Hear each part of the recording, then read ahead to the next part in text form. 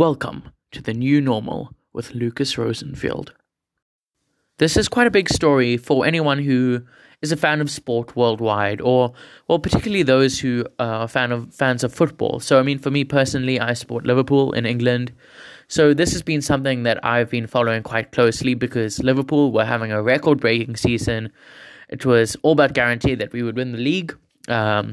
And then the season was postponed as a result of coronavirus, quite rightly so, because, look, there are obviously many more important things right now than football, the pandemic being the most notable of these. So, look, football really does need to take a backseat here.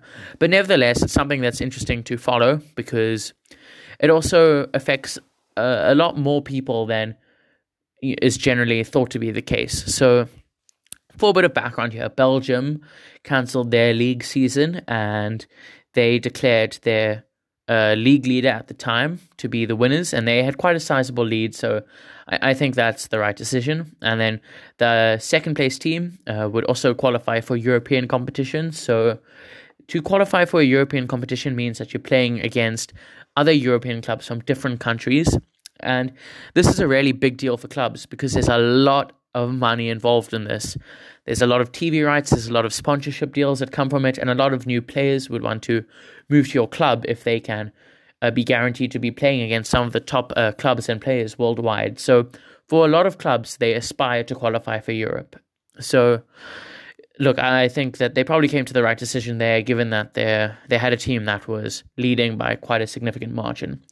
Now moving on to Holland. So the Netherlands, they cancelled their league season, and what they did is they voided it completely. So although I don't believe they've come to a decision yet with regards to European competition, because the top two teams were level on points, they have they've decided to not award the league to anyone. I think that's the right decision. When there's no obvious margin between the teams, it really just wouldn't be fair, given that there's still plenty of games to be played in the season. So now, moving on to France, and France is one of the biggest leagues in the world, and they now have cancelled their league season. They haven't come to a decision yet with regards to who's going to win and who's going to make Europe, but the government in France said no sport before September, even sport behind closed doors. And this is interesting for some people because a lot of people would say that, no, we need sport to continue behind closed doors. It's fine, no crowd, but, it's still a nice morale boost that we can watch football. But we need to think about all the people that are actually working behind the scenes in terms of putting on a football game. So I think there's quite a big misconception that it's just like 22 men or players involved in a football game, or maybe like the substitutes as well. There's a huge managerial staff behind each major club, most clubs actually.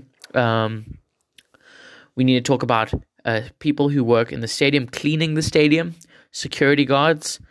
There are also TV crews who are working there, and a lot of the production for TV in terms of football is really high end. They have a lot of people working there who are putting it all together. So there are a lot more people involved in a football game than might appear to be on the surface level of things.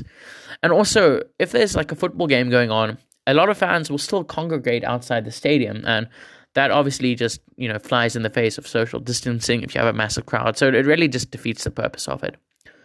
So the leading club in France is Paris Saint-Germain, and they have a 12-point lead.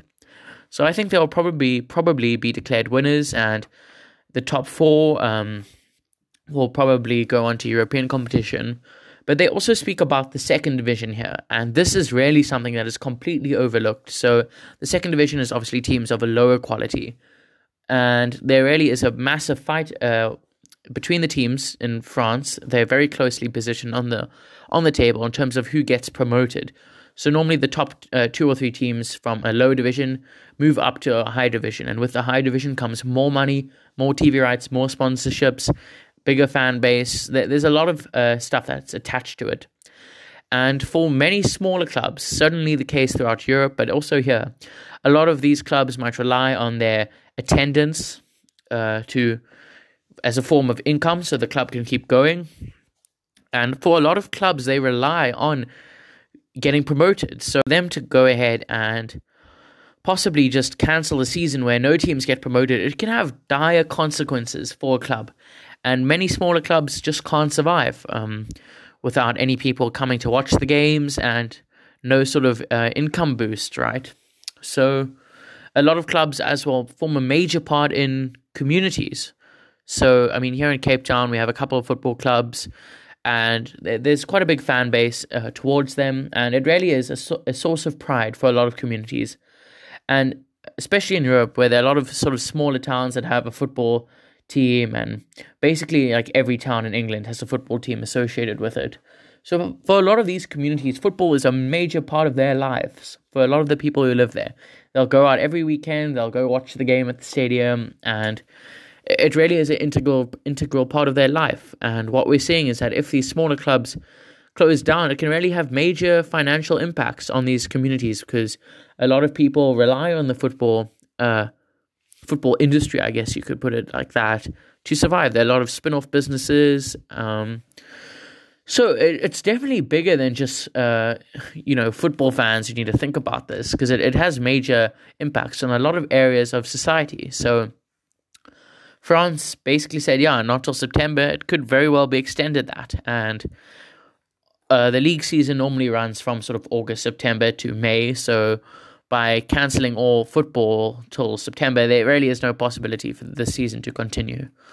So, it's a really difficult situation to think about. And it's something that, even if you aren't interested in sport, it's certainly something that we should pay some attention to and give some thought to how a solution can be developed here that ultimately saves the smaller clubs, because they're the ones who need it. The big clubs are owned by often just Saudi oil barons or American multi-billionaires. So a lot of the bigger clubs will be fine, but it's really going to be the smaller clubs that are going to be hardest hit by this. And a lot of these are not owned by sort of foreigners. They're community owned, and it really it's a source of pride and income for a lot of people, football. So it's definitely going to be an industry that's hard hit by it, sport, as like a lot of other industries. So even if you aren't interested in sport, definitely something to check out and to keep an eye on, to see how governments around the world and football associations come to a decision